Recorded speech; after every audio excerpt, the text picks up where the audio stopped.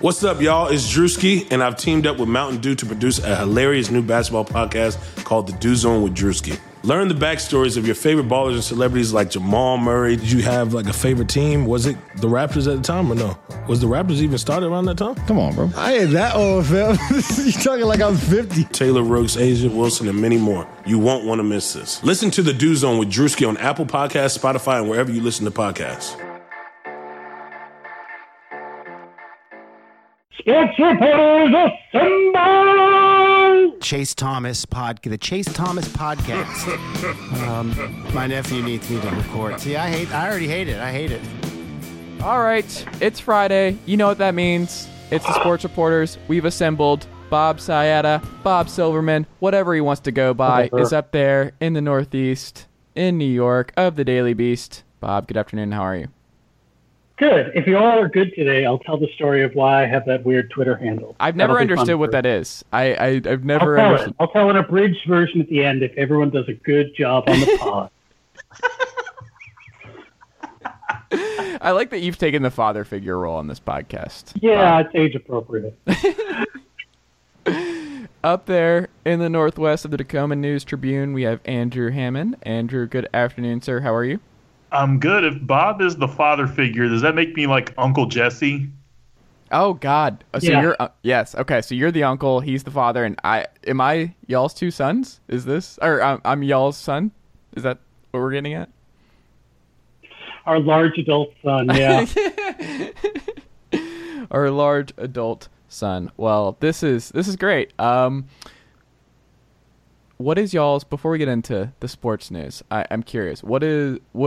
Give me if you had to guess what your best Halloween costume to date was, what was it? Andrew, you go first. Your proudest Halloween costume you've ever done. Oh God, Boba Fett in third grade, because we had fourth grade, because we had 3 kids in class who all were Boba Fett for some strange reason, and then we didn't know what a bounty hunter was, and so my fourth grade teacher had to tell us what a bounty hunter was, and we were like, cool. So that, and as an adult, head coach, me and my then girlfriend at the time, she played a referee, a very sexy referee, and I was a coach, and yeah, that was fun. So yeah, those are probably the two. Oh, I was Waldo one year, my senior year of high school. So I'm just running around school, just blending in. Interesting. Bob, what about you? I would say when I was, I think, like 8 or 9, my favorite. God, I'm such a dork. My favorite animal was the cheetah because it's the fastest land animal. Mm-hmm. And so my mom made a full-on cheetah costume. It was very cool and good. And I think, that was the best one I ever wore. Although 2 years ago for Halloween, I dressed up as Captain Haddock from Tintin. I like that. It required very little work.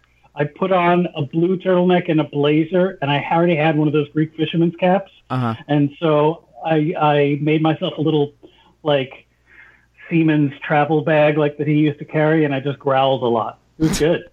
And I scowled, and I went, yar.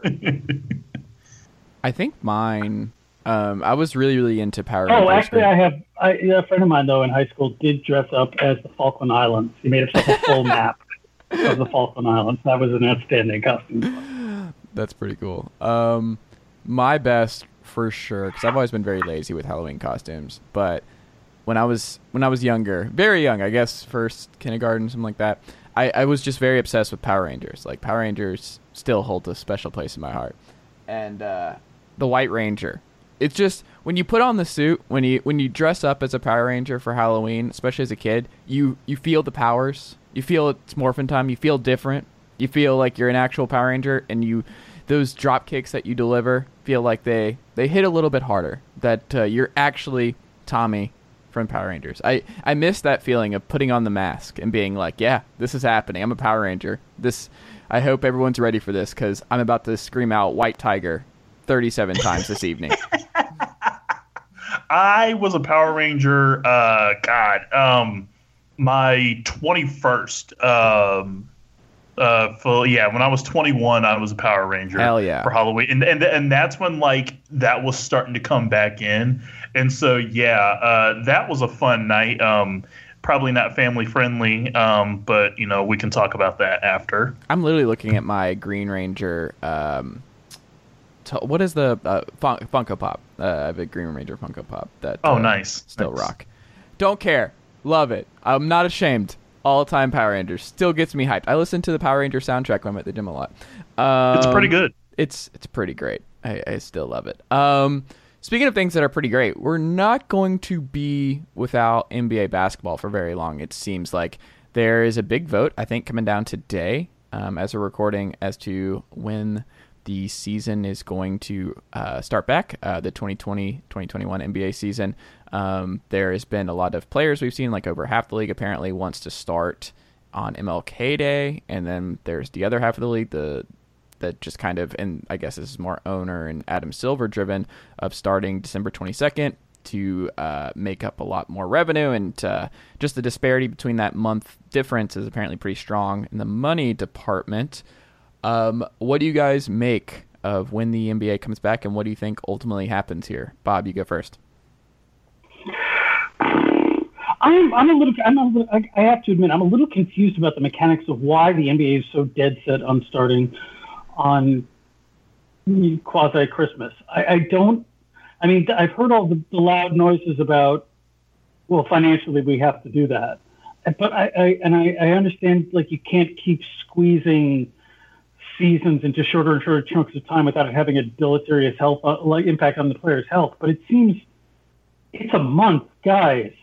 Like, wait long. I mean, no one knows what the world is going to look like on December 22nd, and the degree to which a certain viral pandemic is still going to be proliferating. I just think it seems very, very odd. I mean, I get the symbolism of starting on MLK Day, and that's cool, but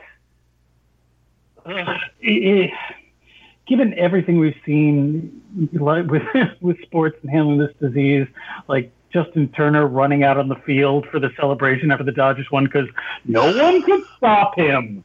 He just wanted it too bad, and you can't discount the heart of a champion. And it's. I am very. If you have more info on this, Andrew, I'm going to defer to you because I don't know what the big rush is. So from what I'm gathering, and there's really no like big. The issue that they're battling mainly is how many games in a season, and if you're going to have, like, the Olympics are in the way. That's their biggest issue right now. Oh, okay. Yeah, well, fuck the Olympics. So, well, yeah. I mean, quite frankly, if I were in control, honestly, I would take an Olympic break. Like, I would stretch it out, like, because you aren't going to get a normal season this year. So if you wanted to, I would start Martin Luther King Day, and I would end, and this is just me, I would end in early October. I know that's an Olympic, with an Olympic pause, so to speak. With an Olympic pause. I mean, because you are not going to have a normal season this year, so I would shorten the playoffs, or if anything, I would go 1 through 16, best of 3, best of 5, then best of 7. And that's just me. I'm trying to get as much basketball in as I can. Here's the problem, though, not to poo-poo your idea, which is good. If there's a break in the season for the Olympics, I don't know how many. I think stars are going to beg out because. Oh, for sure. Like none of the big names are going to want to play.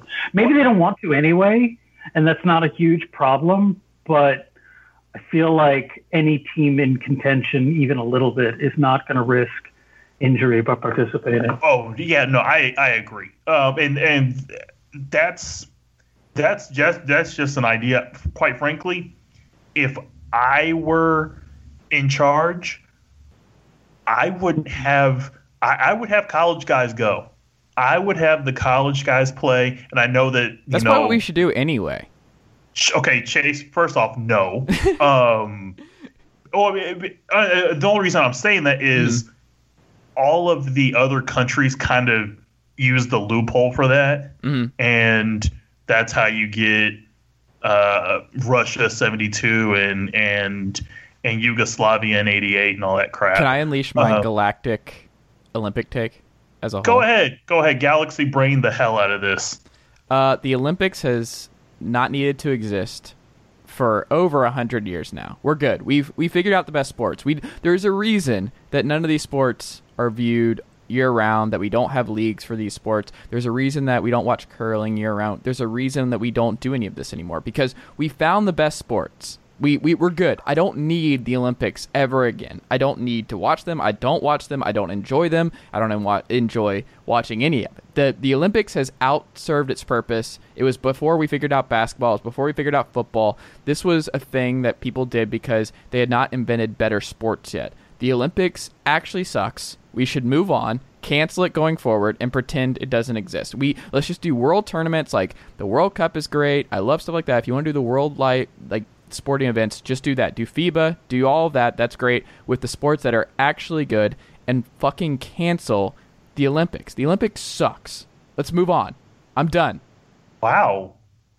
Okay, first off, I would love for you to say that in front of the USOC, Coca-Cola, McDonald's, literally every major sponsorship, and just you would be wiped off the face of the earth.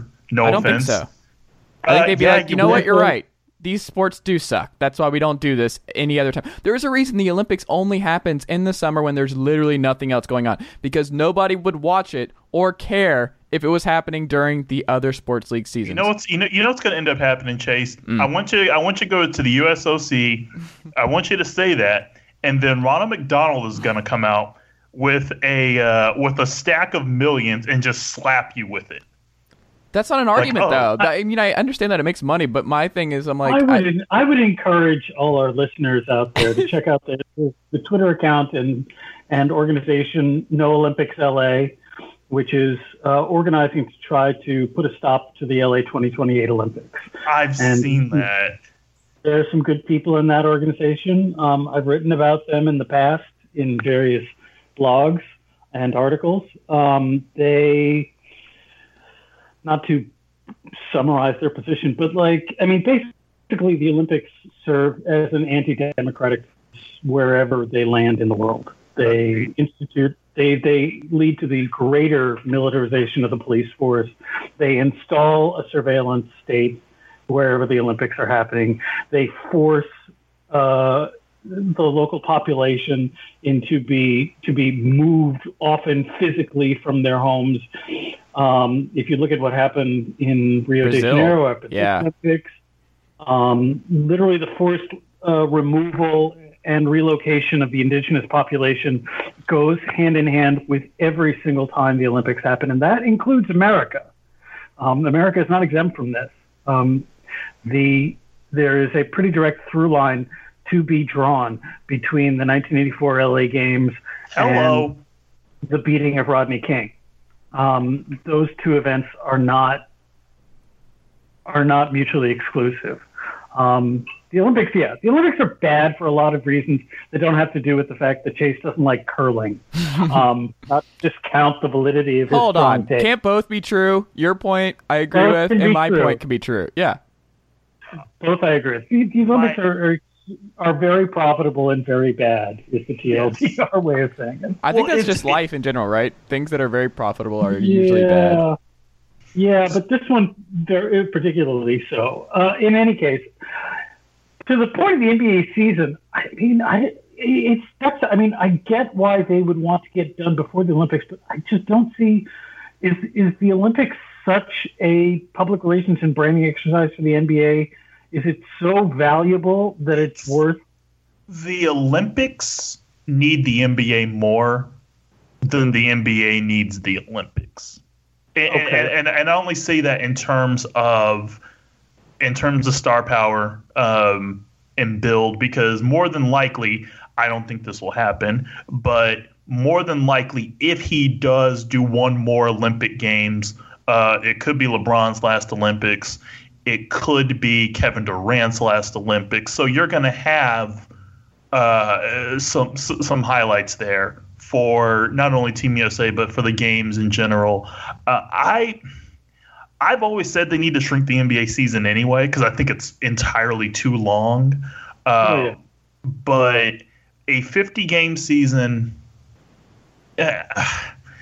it's a thing where both sides want to, both sides want to have it their way, but not give up anything, and that is going to be such a big issue. And of course, the whole load management thing is going to come into handy, and that's going to come into play. So you aren't going to have many players playing as many games or as many minutes. It's such a conundrum that they're in, and I wish that they had at least maybe put a plan together or put something in place. And I know it's hard to do that while a season is going on, but it's like they There's so much misinformation out there too, which is driving me nuts. Because remember, was it 2 weeks ago we were reading reports that the NBA was December was off because the NBA is pushing the new season off until they can get fans in the gate. The season is not tenable until they have fans in the gate, and they can't do that until the new year. I think they realized most of the major cities are not going to have new fans in for probably all 2021. Yeah, and I think there's another factor. I think the NBA wants to trust the public officials, and they want to trust the science on the easiest path. The issue is you don't have people in place that, and this isn't on the NBA. This is on the cities and everything else that are COVID ready, lack of a better term. So it's like the NBA is trusting people above them to help them dictate their moves. That's why you don't see anything with the NHL right now. MLB is going to be in this situation in a few weeks, really, because they've got to start putting things together. Well, Manfred should be solid there. I think Manfred's done a great job. He's ready for it. He's ready for the new season. Don't get me started on that, man. But we're going to get to MLB in a second. So the issue for the NBA is their and nothing against them. They're the people that they need to rely on the most that could help factor in decisions are not helping them right now. So that makes them kicking the can down the road and kind of, hopefully come into something. So I'd hate to be Adam Silver right now, because no matter what you do, you're essentially in a no-win situation. No, I think it's a win situation. They're going to make a lot of money. They're going to figure it out. It's not going to be a disastrous situation. It's just I'm intrigued. I mean, they lost what this year while having to erect their own Fortress NBA down at Disney World. They experienced, and granted, they still got a chunk of the games with fans on the stands, but they lost 10% of their revenue. Yeah, that's amazing. The WWE just had their most profitable year ever during this pandemic. Most profitable year ever. Which is funny because, never mind, I will. When you're essentially doing insider trading and selling off your shares, I think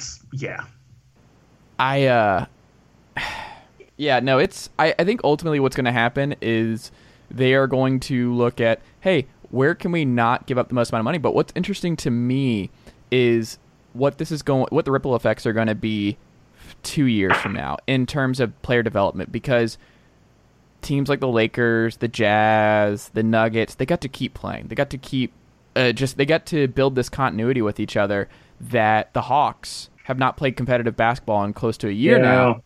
And they have a bunch of young players. They were shitty beforehand. So. Exactly, and they have not been able to play real games, and will not have they may not be able to play real games until 2021. And the disparity I think this is going to cause, and the timelines for so many different young players and young teams versus the veteran teams is just going to cause this disconnect in the NBA over the next couple of years. And I think a lot of young careers are going to be just stunted because of this weird scheduling and the weird drop off, and it's not their fault. But I do feel bad for teams like the Hawks, and it's not just because I'm a Hawks fan, but it's just that those teams are put in a very unfair situation that they know is unfair, and I don't know. I think this is going to be a problem with just the amount of time the Lakers, the Celtics, the Heat have gotten to build with each other going into next year versus the teams that are still figuring stuff out that have not had an opportunity to play together all that much in a year and not play competitive basketball in a year, and what that does to a team and how much it sets them back. Because I think a lot of those teams are going to be set back, and it's going to be really ugly basketball for a while, I think. It's one, it's going to be ugly basketball. Two, my biggest worry in all of this is how are you going to structure a schedule? Are you just going to keep it regionalized in terms of, are you going to do like MLB style where everybody basically kind of the West just plays the West the entire season, or are you going to designate pods? There's so many questions that I have, and there's so little time for them to actually come up with it. Will the Raptors exist? So because that's not happening. You're not traveling to Canada next NBA season, so they're playing somewhere away from home, and that kind of disadvantage for them to play 0 games in Toronto. I don't like teams. I don't like cities whoring themselves out for a team. I love Kansas City, love the people there, but it should be Seattle. I'm going to be so mad if they're not in Seattle. I want to put them in Seattle for a year. The thing is, Seattle doesn't have an arena right now. You have the Key Arena? No, it's not completely done yet. It'll be done this summer or this coming summer. Play at UW. But it's wouldn't hurt. I mean, it could. You could possibly do it. You could play at the Tacoma Dome. I mean, I don't see it though. I don't see it happening. I don't. Seattle could always play in Climate Pledge Arena in Seattle. You guys know about Climate Pledge Arena, right? I sure do. What are we talking about? That's the new. They're building an arena for the Seattle Kraken. Yeah. It's sponsored by Amazon, and it's called Climate Pledge Arena.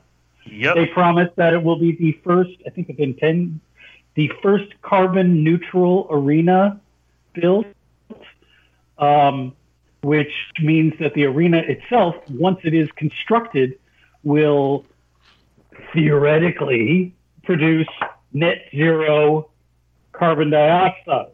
I don't know if that, of course, that doesn't take into account there are a lot of ways they come to that analysis that involves the amount of time people would drive to the old arena versus the new one. It's not like it's running on solar panels and shit on the roof. It's a lot of very fancy corporate green economics way of describing how something gets to carbon neutral. But there's that stadium. It's being built. Yeah, and that's going to be this summer. So, yeah, I mean, they could, but I don't know. I would honestly like to see just put them in a place or have them share an arena with somebody. Maybe put them in Buffalo because I think HSBC Arena is still there. So I mean, you have some options. I don't know. It's going to be a mess. It's going to be an absolute mess. I'm not looking forward to it. No. Speaking of things we're not looking forward to, Tony La Russa is back in Major League Baseball and got the manager job in Chicago, where he beat out, checks my notes here, Bruce Bochy for the Chicago White Sox job in 2020 because Jerry Reinsdorf watched The Last Dance couple days ago and was like, I can't believe we let that guy get away. That was our biggest mistake, firing that guy before I was even born. Shout out to Reinsdorf for staying the worst. And the team that I was very high on going into 2021, the White Sox have a bunch of fun young players. They figured out the Lucas Giolito stuff. Like, they were positioned to really contend in the AL Central next year. And now the guy who is concerned about if Tim Anderson is playing the game the right way and if he is celebrating for positive reasons into the game and adding something to the game is now managing Tim Anderson. I just couldn't believe this happened. I couldn't believe that this is where we're at. He came back in after 10 years away. Bob, your first reaction. Tony La Russa, White Sox manager. He's what? Not to be ageist, but he's 76, right? The whole thing of this is so bizarre to me. If you're going to hire an old guy, hire the cool one, Jim Leland. That's the only one you're allowed to hire. Or hire Don Nelson. I know he's not specifically a baseball manager, but it's very weird. It really by all accounts, it seems like Jerry Reinsdorf bigfooted his own GM to make this hire because he was really sad about firing Tony La Russa in 1986 when he shouldn't have. So it's just going to be a mess. It's just going to be a colossal mess. What was I going to say? Like, speaking of messes again, I don't think Tony's going to last long. I just don't think unless he's picked up a whole series of of innovations about how to deal with younger players in the now decade that he's been out of baseball. It's very, like, the White Sox are a fun and exciting team, and I just don't know why they felt the need to go in this direction. There's certainly a lot of interesting candidates to manage a team before you get to Tony La Russa. Andrew, what do you think? Here's the issue. Get that. And I said this yesterday. This is hiring a 76-year-old man to take over a club that's on the cusp of being a World Series contender.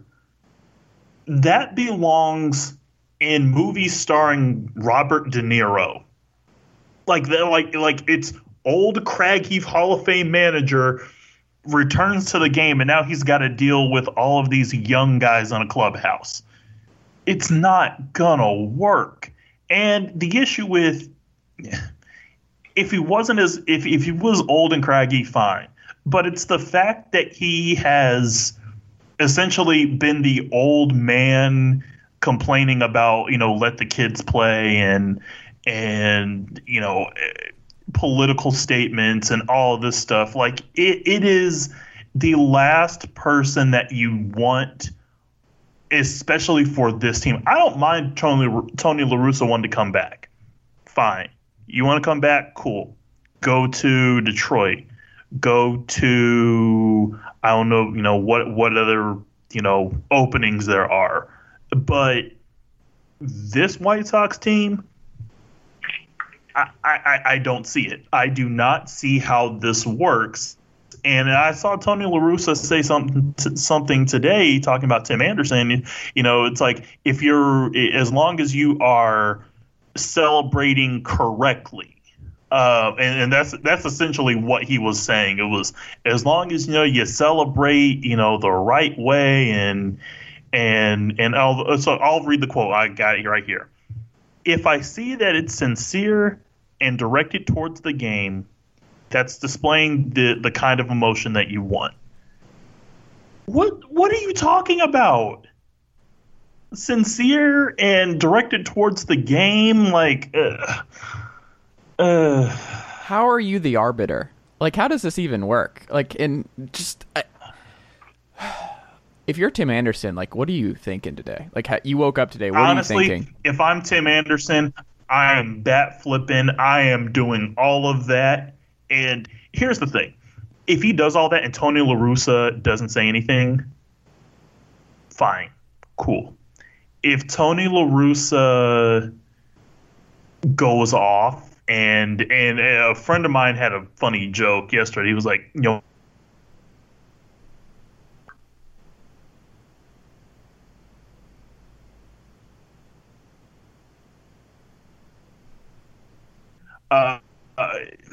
I just don't see how this team works with Tony. Like, if you want to hire Tito Francona, fine. I'd absolutely love that hire, but this,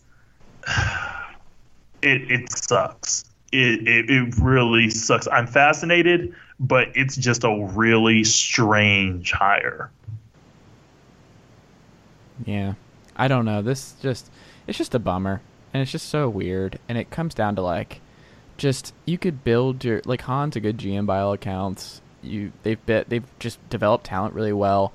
They're finally back in the AL Central race, and then the owner's just like, I'm gonna have a goof. I'm gonna step in here. Wouldn't this be funny? Let me bring in Tony La Russa, and then all of this years of goodwill and this years of building and great trades and just really doing things the right way, and then you're just like, what if we just blew all of this up by one decision? And I shouldn't be surprised, but it's still, when you see stuff like this, you're like, oh my God, how is this still happening? I don't know, man. This is brutal.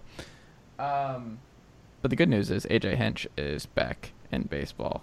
It's also happening. So the Astros. That's not good news, but cool. They learned their lesson, folks. The Patriots, below 500. Cam Newton had one of his worst games as a pro, ultimately questioning whether or not he should still be the starter in New England. Is this the end? Is this officially time for us to be like, maybe the Patriots are just not going to figure this out. Maybe this is just going to be bad, and we need to prepare ourselves for a Belichickian team to go 4-12 and to have a realistic shot at Justin Fields or Trevor Lawrence. Andrew, what do you think? Honestly, I keep Cam. And the reason I say that you keep Cam is, and essentially keep Cam and just discard this season. Because clearly he has not looked well since coming back from COVID. He just has not looked himself. And I think that if you give him another season at the helm, you definitely can get a sense of, okay, where do we need to go? What do we need to do? Because when Cam has worked in New England, it's worked perfectly. This is just one of those games, or this is one of those seasons where you've just got to punt on it and just look towards and try and build towards next season. I would stick with Cam.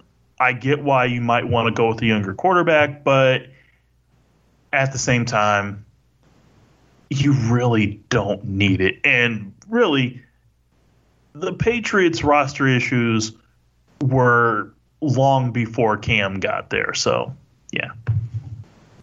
Bob, is this it? Are you excited for the end of the Patriots dynasty? I love it. I love watching them suck. It's awesome. I want Belichick to eat a giant plate of shit. I'm happy about this. Belichick can go fuck off. Christ, Bob. Yeah, fuck Bill Belichick. He sucks. I mean, he's the best coach in NFL all right. history. But aside from that, all right. Fuck Bill Belichick. Fuck Bill Belichick. Oh my God! Was not expecting any of this. A lot of fire. Hey, Bob. I'm not sure that you got the point across. My point, briefly, is fuck Bill Belichick. All right, I like it. I don't know. It sucks watching Cam do the whole "it's time to take old rascal out to a farm somewhere" thing. Like watching him just be look broken is bad. I mean, it could really be just a question of, even if he's not suffering any ill effects from COVID, which he claims that he's not, it's not easy to take, a 2 or 3, was it 3 weeks or was it 2 that he missed? I think it was 2. I think it, 2 it was weeks. 2, Yeah. Still, that's a 3-week-long hiatus between games in the middle of a season. That's not an easy thing to do. He might bounce back after, another couple of rounds around the ring. I'm not ready to write off Cam Newton as being washed at age 31, or at least I hope not, because peak Cam is incredibly fun. Granted, the Panthers ground him into dust, and their owner, who's, I'm going to look it up on the internet, I believe, yes, it's Calvin Candy Jr., who used to own the Carolina Panthers.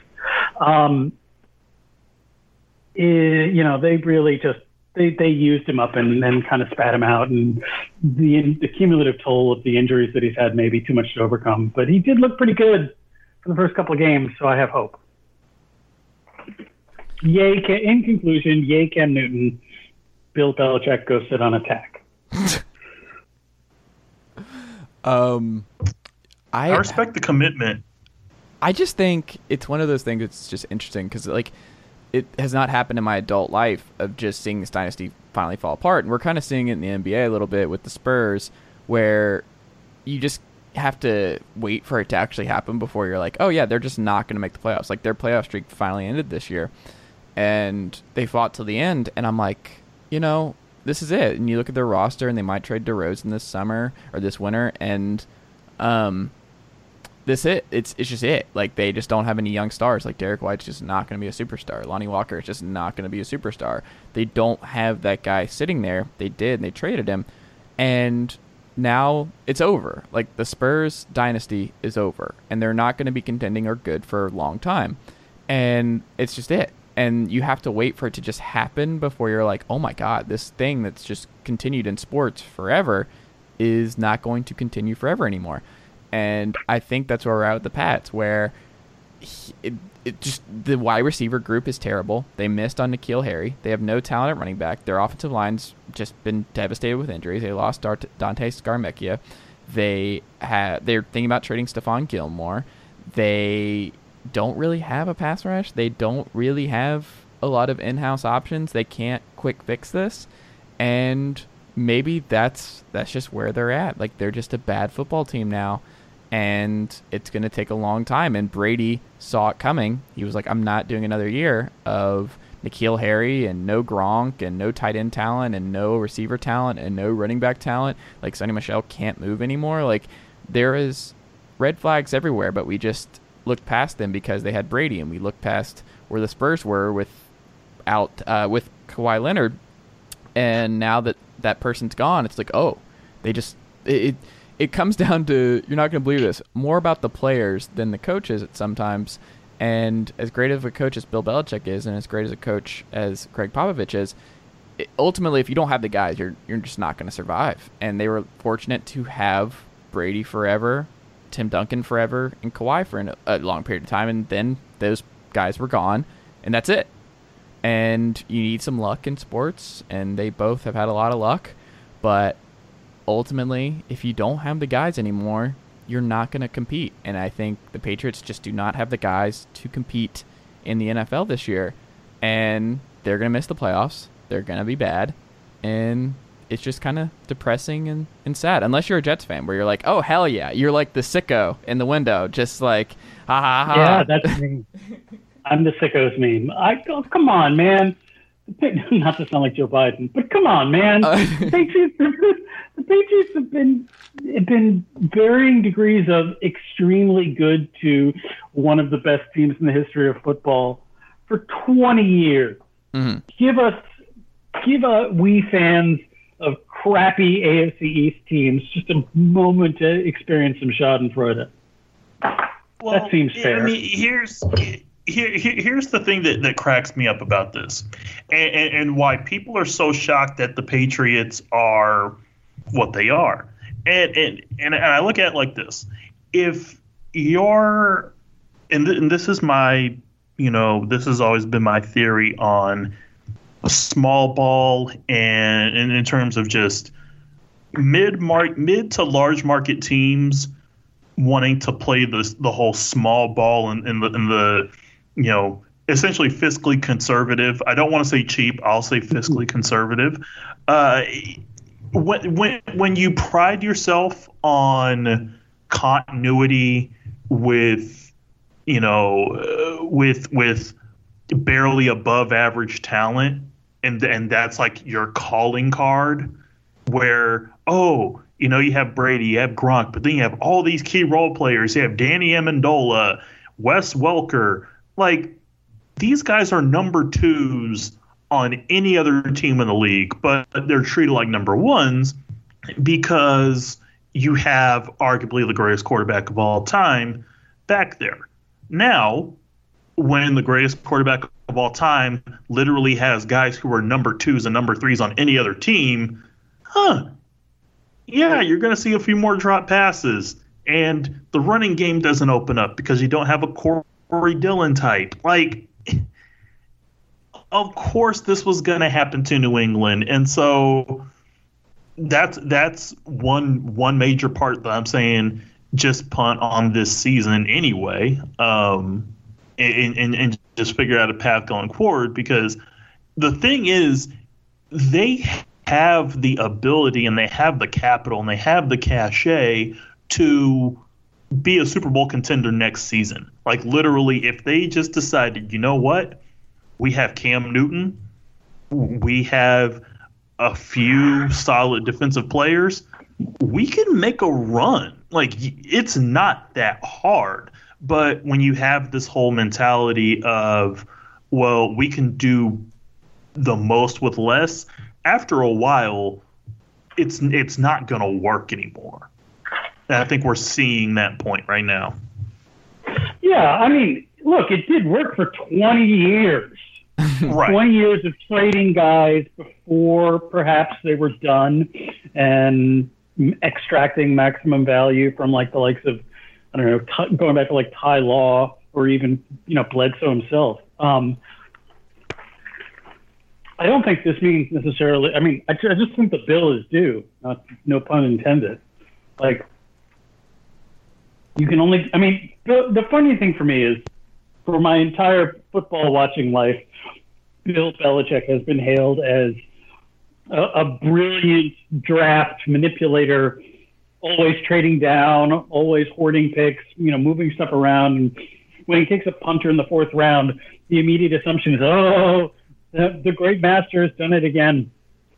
He hasn't really had, he's landed on some guys, but there have been a lot of instances where I think if you look back at Bill Belichick's general managering, it hasn't been as pristine as you'd think, at least not at the last couple of years. Yeah, it's not. I mean, you know what the funny thing about Bill Belichick and everybody having this obsession? I used to hate that. I used to hate that whole thing. Oh, yeah, Bill. No, it's one team in the National Football League that is literally a better poker player than 31 other teams. Like, when you can see the moves coming miles away, that's the part that kills me, where it's like, yeah, you see wide receiver X, on the trade market. Is New England interested? Sure. Are they going to pick him up? Yeah. And everybody's like, oh, well, how did they do that? Guys, it's called being smarter than everybody else. And the thing that kills me about the whole thing with, the whole Patriots influence, maybe this is because, I was a Browns fan for so many years, but everything where it's this whole connection with the Belichick coaching tree, or the Scott Pioli GM tree, Thomas Dimitroff, you take them out of New England, and what do you get? Scott Pioli failed in Kansas City. Thomas Dimitroff failed in Atlanta. I don't think he failed in Atlanta. I don't think that's fair. I think he built a Super Bowl team that should have won a Super Bowl, and he built one of the best rosters in football. I don't think he failed. I don't think that's fair. He was good for a long time. Okay. He picked Julio Jones. What's one good thing Matt he Ryan. did? What's one good thing he's done after that? I mean, this roster, like, bingo. Hold on. He is. I mean, yes, he missed on Vic Beasley. Yes, he missed, but he hit on Jake Matthews. He hit on Calvin Ridley. He hit on Mohamed Sanu. He hit on Keanu Neal if he could stay healthy. Like, he's had a lot of hits. He hasn't hit right on the pass rusher. Did Mohamed Sanu end up in New England? He did, yeah. But now he's out of the league. Yeah. I love Mr. Yak. No Mohamed Sanu slander on this podcast. This is a pro Rutgers safe space here. So they're 1-0, Bob Silverman. I know you're a big Rutgers guy, and I know you watched that Michigan State game last Saturday. Oh, absolutely. Go Scarlet Knights. Mm-hmm. Hell yeah, Graciano. No, I mean, I don't know. I'm not. All I'm saying is that if you're New England and like everybody was so obsessed with New England, and they're going to be obsessed if they end up finding their way out of this. I don't know. I look at the New England franchise and I'm like, oh, so they're finally dealing with the same issues that 31 other teams have had to deal with in the last 20 years. At least at one point, how do you get out of it? Do you just basically just kind of look yourself in the mirror, build yourself back up like Baltimore has done? Do you sit back and allow yourself to become a Jacksonville Jaguars type where it's like everything on the surface looks good, but that surface is like maybe 2 inches thick and then it's just a mess once you dig into it? I don't know. I think New England will be fine. I think we just got to, for a lot of teams this season, we just got to say, you know what? This is a throwaway year. It's okay to suck, but at least don't embarrass yourselves when you go out there. Hi, Minnesota Vikings.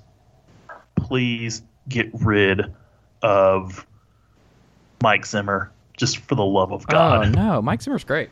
Mike Zimmer's great for 1995 NFL, not for 2020. So. He's still Mr. I like Mike Zimmer. I'm a very pro Mike Zimmer guy. I hate Mike Zimmer. Oh my God, fired up. All right, to wrap up here, guys. Bob, what was the best thing you read and or watched this week? The best thing I read, you said we were going to talk about this, and I said to myself, I should think about an answer to that question. It's going to be a question I ask every week, Bob. You gotta get. I know. Yeah. I know. My favorite thing was, and this is a little bit a niche sport. My favorite thing was Glenn Greenwald showing his entire ass.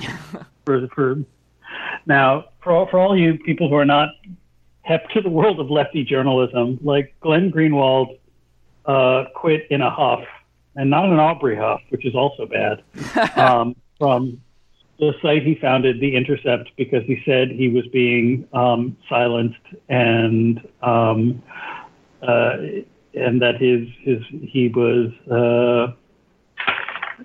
in any case, he claimed that he was being his voice was being kept from the world and his opinions were being shut down. Basically, he threw a hissy fit, and he earned a lot of money doing this. Glenn Greenwald's salary, if you go back into because The Intercept is a publication he founded, is a nonprofit, so you can go see his salary. He earns mid six figures, so that was a lot to walk away from.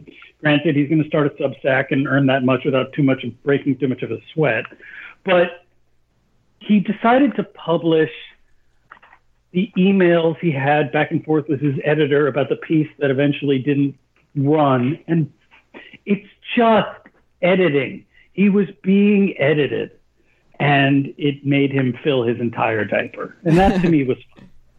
That was fun for me. Yeah, that was fun for me. I enjoyed that. Watching Glenn fill his entire diaper in public and think it made him look good. That's the part I can't really wrap my head around, is that he thought publishing these emails would vindicate him somehow. And it did the opposite.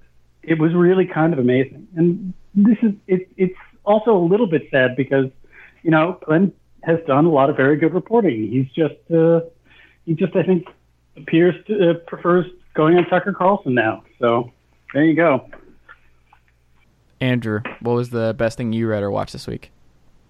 Honestly, the best thing I watched this week was absolutely nothing. Like I'm trying to prepare for Tuesday and beyond, so I'm like just kind of zeroing out on everything. I haven't watched too much TV. I've just been chilling, honestly, and I know that's going to end because, like, I'm gonna watch college football this weekend, of course, but at the same time, you gonna watch The Mandalorian today or tonight? Oh hell yes, I've already watched it, Bob. The whole Nice. season 2? No, they do it week by week. Oh, okay. I was like, a real live TV show. None of this binge watching crap. You gotta wait to see what happens next. Which is honestly, I'm kind of surprised that they didn't at least put the first 2 episodes on. They're doing they were able to build them. I think it's smart. They built so much momentum. Oh, for sure. People had to wait instead of just dumping it all at once. And they extended that kind of popularity and all the Baby Yoda memes over a longer stretch of time. My girlfriend, who is Canadian, and I are going to be watching it probably this weekend. That's part of our cool kid social agenda. Do y'all have an agenda? Do y'all map it out? Do y'all plan it out? We have a Google Calendar and everything. Do you really? No. Oh. Of course not. Oh my god! I actually thought Bob made it funny. No, I mean, I'm essentially just kind of taking it easy this weekend. I might dig into a book. I'm not sure. I'm just might fuck around and read some words. I might. Honestly, it's like we may need to do like a comparison between this episode and next Friday, because your boy just might be completely mentally just exhausted, more than he already is. I mean, I don't know what I'm gonna do with the pod next week. I've talked with John from the pod and everybody. Like, depending on how Tuesday goes, I don't know. I don't know where our headspace. I think I'll be okay, but yeah, like headspace wise, I'm just gonna be like, yeah, like I know I need to just like mentally prepare. So, like, I haven't been doing anything this week. I don't know. Yeah, I'm concerned. We'll wrap up here. Our picks. How does it end up next week? What do y'all think? I don't do that. I am not a tout. No. Yeah. After 2016, nope. I will say this. I was sitting there watching, like a lot of people, I was watching the New York Times Needle in 2016, which is the scariest horror movie of that year, watching the odds just drip away. And at around 8:30, when it was still, I think, about a 55% chance of a Clinton win, I was talking with a friend, and this person was very hopeful. It was like, no, it's not over yet. And I was like, you are not a sports fan, and I've watched a lot of sports. And I feel like I know when the game is over. And this is one of those. I don't even need to be an Atlanta Falcons to know that they were going to Okay, that was not necessary. That was not necessary, Bob. Yeah. That was very funny. Well, you know what's funny? Because I kind of had the same thing. When he won Ohio, and it was around 9-ish, I want to say, when that was happening, I leaned over to one of my friends and I said, bro, that's ball game. And he was like, what are you talking about? I was like, it's ball game. And he was like, no. I'm like, and I was pointing it out to him. I said, it was kind of like watching a game. It was, if you can't get a third down, if you can't stop them on third down, you won't win the game. Like, they're just going to keep the ball. Just like, I could see where this is going. I know when if you watch enough games, especially those involving bad teams, you know when it's over. And if anything, The Democrat Party is a bad football team.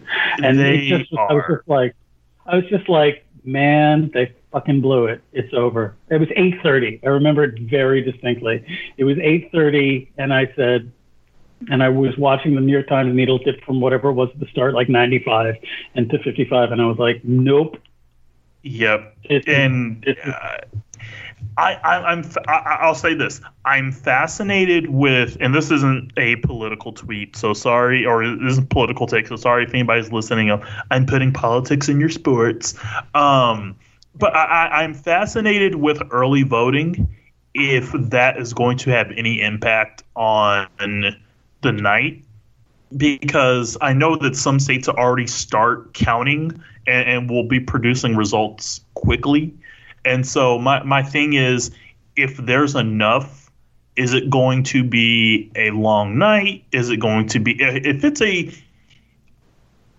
it's a short night, if this is decided by 1 a.m. early Wednesday morning Eastern time, I would be stunned.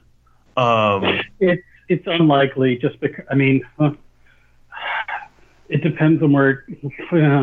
No, I'm not doing this. I'm not taking their drives out of the Beltway garage to like suss out the odds of this. No. I'm just going to be like everyone else, just sitting, staring at screens, cringing, and then waiting. I'm going to do like a Zoom. I'm going to do like a Zoom call. Essentially just with friends and just basically, since we all can't go out to a bar or a club or something, absolutely we are just gonna just chill and act like we're at somebody's apartment one night. Yeah, that makes sense. You don't want to. This is not an experience you want to undertake alone. I was very sure. I stopped by my parents' place, and my mom was freaking out because of the tightening of the polls that had taken place the week before. So she was in full panic mode, and I was not, oddly, which kind of runs against my entire life history. But I was feeling very confident this would finally be over, and I was wrong. But I remember telling her she was tracking it along and following, and I was like, no, it's going to be fine. It'll be over. And I headed back to my place. And by the time, I think like the subway got delayed, I left my parents' place at like 6:30. And by the time I got home, I was just like, I was right there in full panic mode with her. I was just terrified and frantically texting as many people. It was one of those nights where my phone kept pinging, and so did the computer. And it was like me being in the control room in Apollo 13. Everything was going haywire. It was very bad. I'd like not to. Hey, Bob, real quick funny story. So I was working for the AP at the time. And so on our computers, we had you're filed into the AP, you're filed into the server. So you're getting updates, and I was getting them from my phone. So I'm just looking at the results at this watch party, and I'm looking at it, and a friend of mine looked at me. She said, Andrew, you were like kind of in a pretty chill mood for a while. Then you just start burrowing in a corner, and I was literally like just chilling at this table all by myself, looking at the results from the AP before they actually went public, and I'm just like, oh crap. And I'm happy I'm happy I don't have that this year. At the same time, I'm also like, I can't be alone regardless of what happens. Like, I don't care what the result is. I cannot be alone when and if we get a result. That'll do it for this week of the Sports Reporters Assembling. Yeah. All right, guys. Well, we could talk about this all day. Fingers crossed is all we can say. That I don't know. I don't know what to do. We can check you guys out at the Daily Beast. Is the piece that you've been alluding to, Bob? Right? It should be coming. It should be, I think, either this weekend or Monday. As I sit here, I am waiting for the latest round of edits to come back. I'll give you guys a little hint. It's about it's the sport of mixed martial arts is what I'm going to be covering. I have a story about mixed martial arts that will be in Politico, hopefully tomorrow, maybe Monday, hopefully not Tuesday, because I have a feeling people will be reading other things. But yeah, soon. I'm I'm very fascinated, and I may reach out to you sometime this weekend regarding that story, because I don't know what it's about, but I have a feeling I think I know what it's about. So I'm looking forward to that. In the News Tribune, essentially we are all doing election prep. So since I'm not on sports anymore, I'm kind of just there. So yeah, I'm super excited of basically just kind of preparing for Tuesday, and then please do a wellness check on Wednesday morning. I'm partially joking, by the way. So yeah, it's a chill weekend. It's the last chill weekend for me. John Mulaney's on SNL, so I'm looking forward to that. Everyone loves John Mulaney. He's a beloved stand-up comic.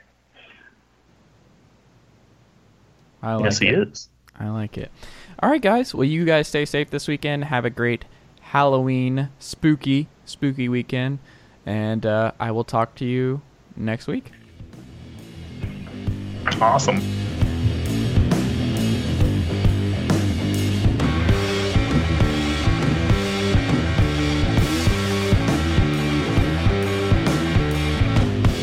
Nicely done, nephew. Chase Thomas Podcast. Hell yeah. Sugar Ray Leonard, Roberto Duran, Marvelous Marvin Hagler, and Thomas Hearns. Legends, whose four-way rivalry defined one of the greatest eras in boxing history. Relive their decade of dominance in the new Showtime sports documentary, The Kings, a 4-part series premiering Sunday, June 6th, only on Showtime.